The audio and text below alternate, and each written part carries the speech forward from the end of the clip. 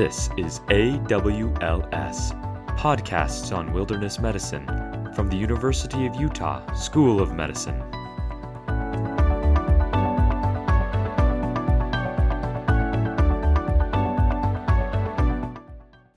Hi, this is Richard Ingebretson from the University of Utah School of Medicine. Today we're going to talk about avalanche. People who don't live in areas where there's snow sports and snow question the reason to study avalanche. Well, the basic answer to that is it's a fundamental concept of wilderness medicine, and a lot of the principles transcend other topics. This podcast does not in any way prepare anybody for skiing in the backcountry to avoid an avalanche. This is a medical lecture that gives some data about an avalanche and things that you need to know. But if you're going to go backcountry skiing, this is not the lecture that allows you to do that.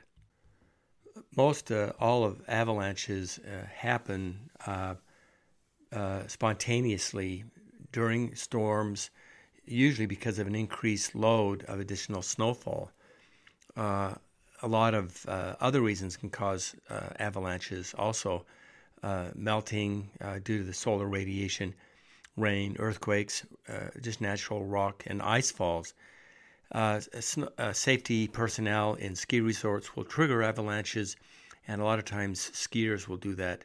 Snowmobiles is probably the greatest cause of man-made avalanches, but contrary to a popular belief, avalanches are not triggered by loud sounds, and so if a snowmobile does get to a place and triggers an avalanche, it's not the noise. Simply because the pressure from the sound is way too small in orders of magnitude to trigger an avalanche. Usually, injuries in avalanches from avalanches has increased considerably over the last 2 decades. Some of this has to do with more people getting into the backcountry, but sadly, it's because people are getting into places where they shouldn't be. The vast majority of avalanche burials, the victim partially triggered the avalanche. It really is snowmobiles, however, that triggers the largest group of backcountry users that are killed in avalanches, though the combined pressure from the avalanche in the areas where they're able to go with it is the reason for that. Right from the get-go, we want to point out that the most critical factor in an avalanche survival is the amount of time someone is buried in the snow.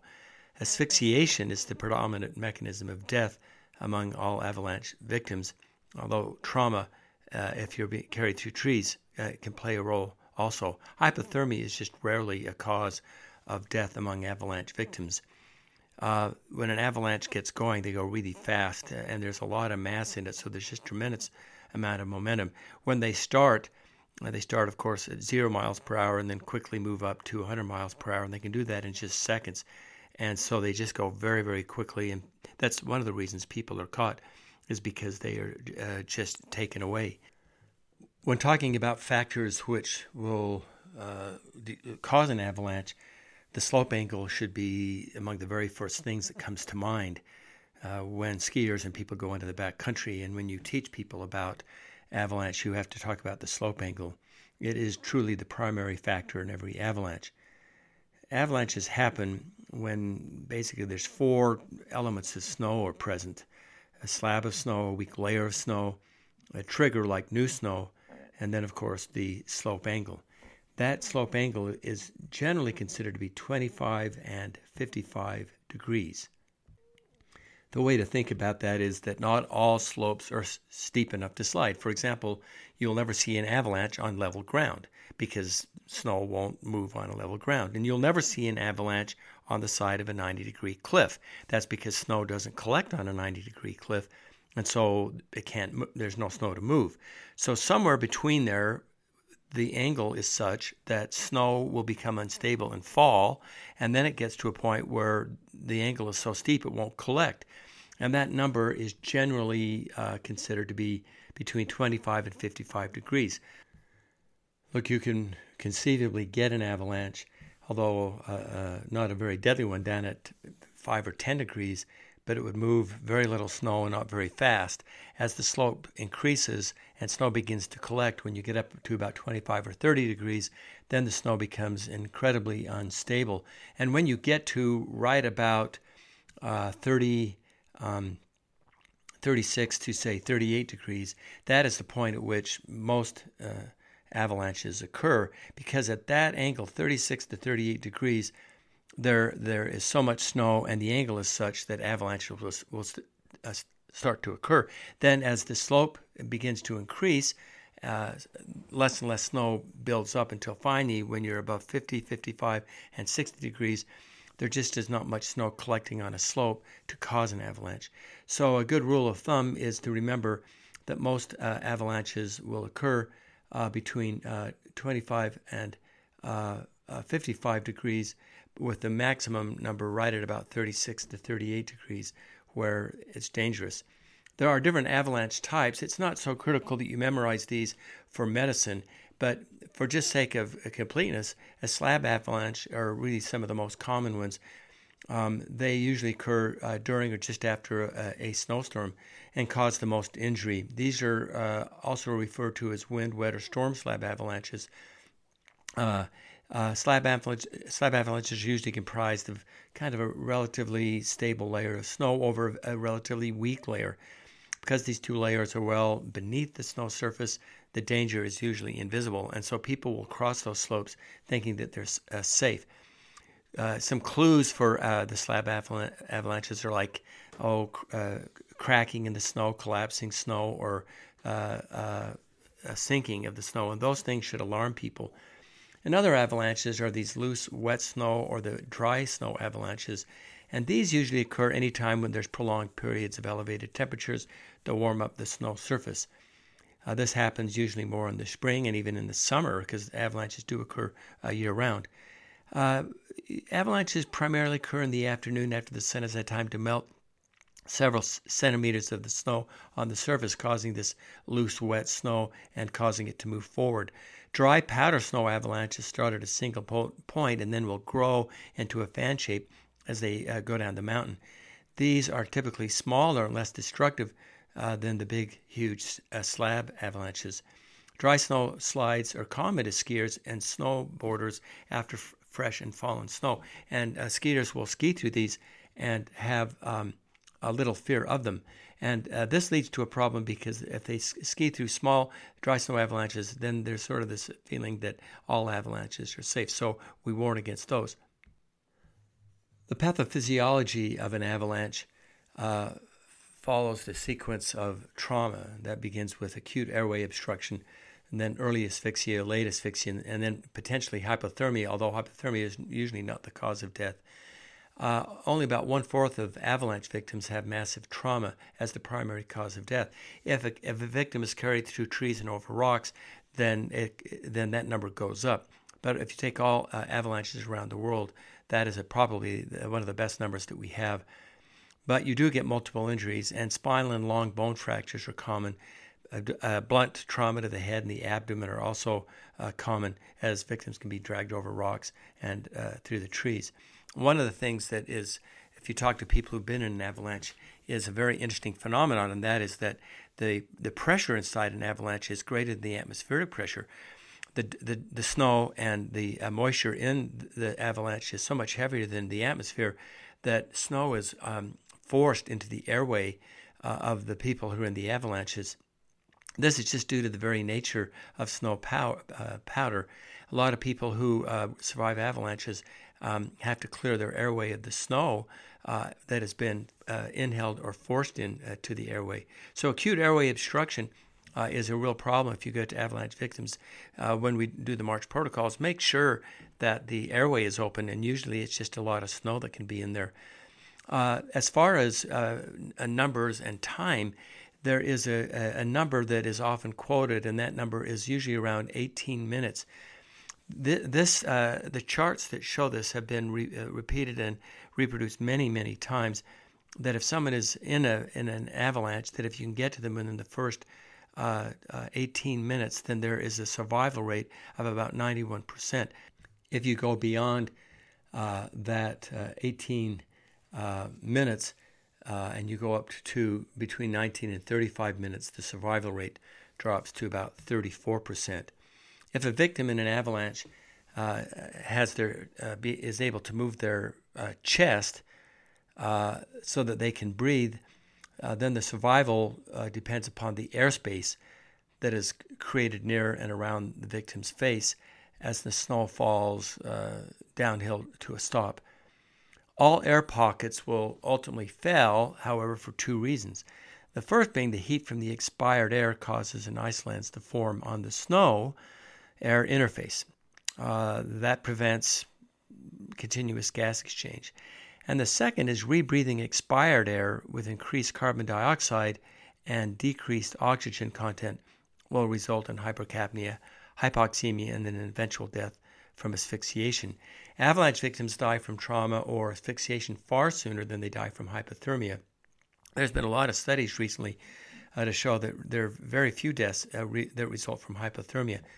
And while hypothermia can significantly increase the morbidity of the victims, it is rarely in the cause of death in a victim.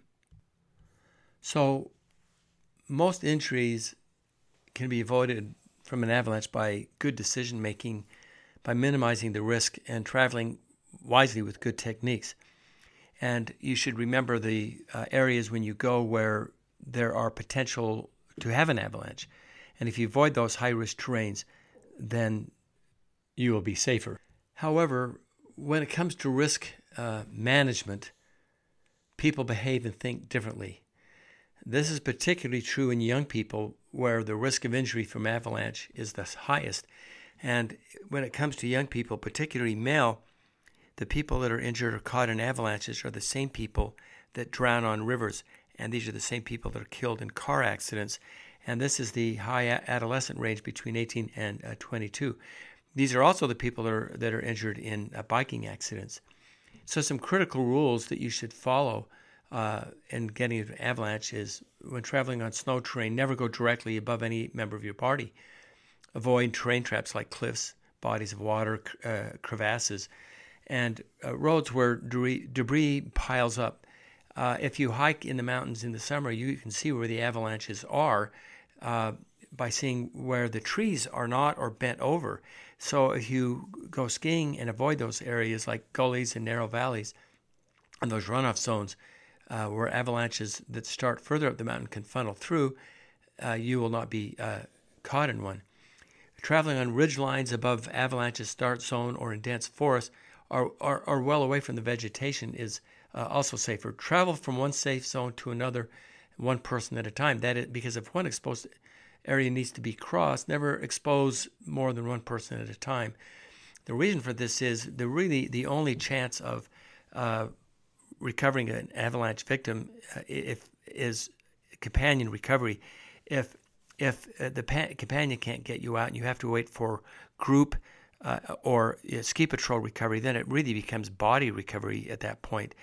So companion recovery, you can get up to 80% of the people buried if you get them out quickly. But ski patrol, the time is just too long, and then you're just looking for bodies. When you are skiing, make sure that you're looking for red flags such as collapsing, cracking snow, or sinking wet snow. Start on low-angle slopes that are less than 25 degrees before venturing into steeper slopes. This gives you the opportunity to better assess snow stability before traveling on more risky slopes.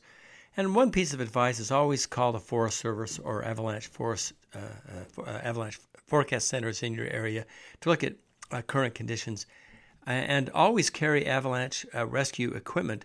And we don't do any of that in this podcast or even our textbooks. But these things are so numerous. But you'll need things like an avalanche transceiver beacon, shovels, probes, and you need to practice using them. And again, if you're going to go in the backcountry, make sure that you take an avalanche safety course first. If you find yourself with companions and you're skiing and one of them is caught in an avalanche, it's simply got to be one of the most horrific things that you can imagine. You can go onto the internet and look at YouTube, and you'll see multiple videos of people who've been caught in avalanches. They're screaming and they're under snow, and people are frantically digging them out. It's a terrifying scene. But if you do see someone, you should make every effort to maintain sight of the victim as they are pushed down the slope. Once the survivors lose sight of the victim, a mental note should be made of the area where the victim was last seen, using fixed landmarks such as rocks and trees behind them. Since more than one avalanche is possible in the same area, extreme caution should be used by the rescuers to avoid getting caught in a second avalanche. So one mistake that people make is that if there has been an avalanche, there won't be a second, and that's just simply not true. There can be multiple avalanches in the same place. One member of the rescue party should be designated kind of like a team leader to go down there to stand at safe distance away so that the other rescuers can be looking out for the victim. Transceivers, which are the beacons, shovels, and probes, constitute the basis of avalanche survival and rescue equipment. Transceivers work on the assumption that an avalanche victim can be found within the golden 18 minutes after burial.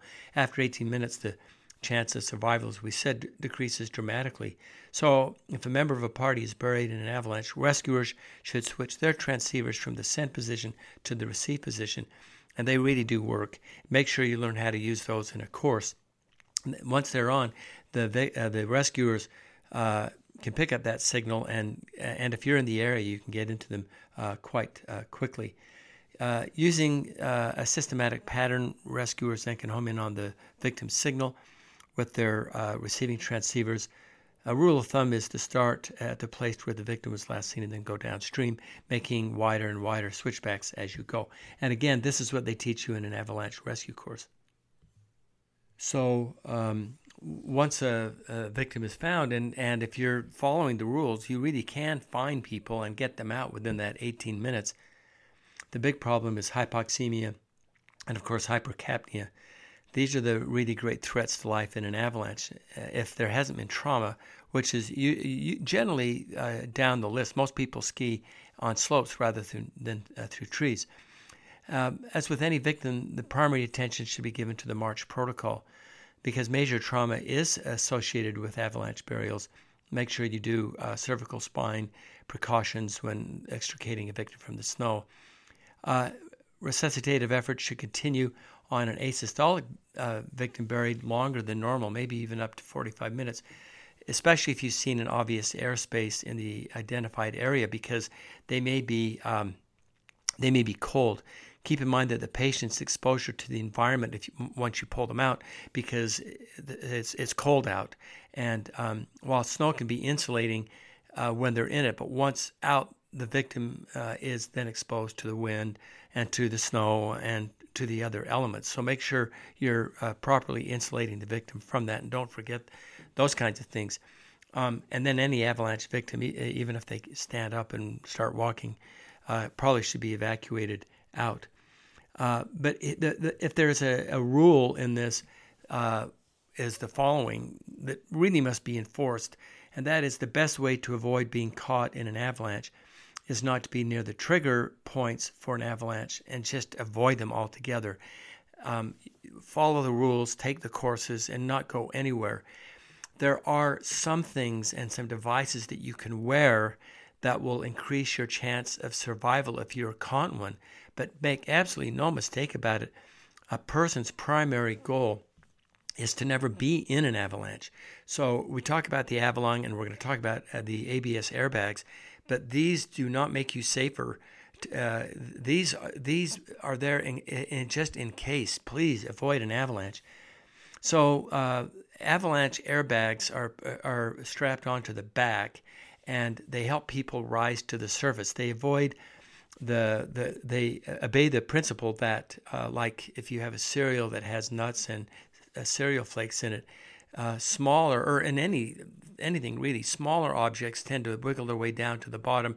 Larger objects tend to float to the surface. So if you can make yourself larger in snow, then the idea is that you will tend to float to the top.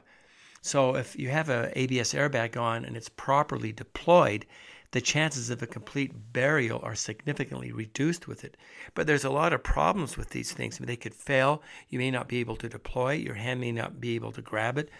And so, again, avoid the avalanche. If you are going to the backcountry and you're all being good and you just want to be extra careful, then you can use one of these. The Avalon was developed some time ago which is an incredibly ingenious device, because during an avalanche burial, victims that aren't killed by trauma usually, as we said, die by asphyxiation.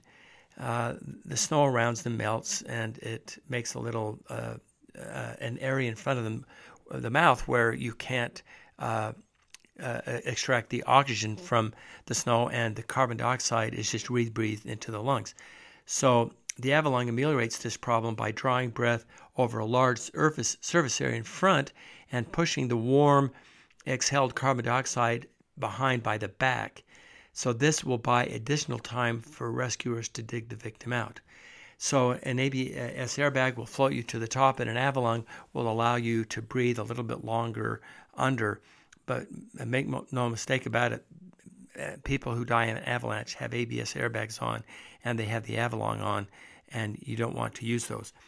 So again, don't get caught in an avalanche is the main issue. Take an avalanche safety course. Remember the 18-minute golden rule that you get people out. Remember that death is usually by asphyxiation, so opening the airway and getting oxygen into the lungs is important. Watching for underlying trauma and keeping them from developing hypothermia are all important. Safety of yourself and the other rescuers is important.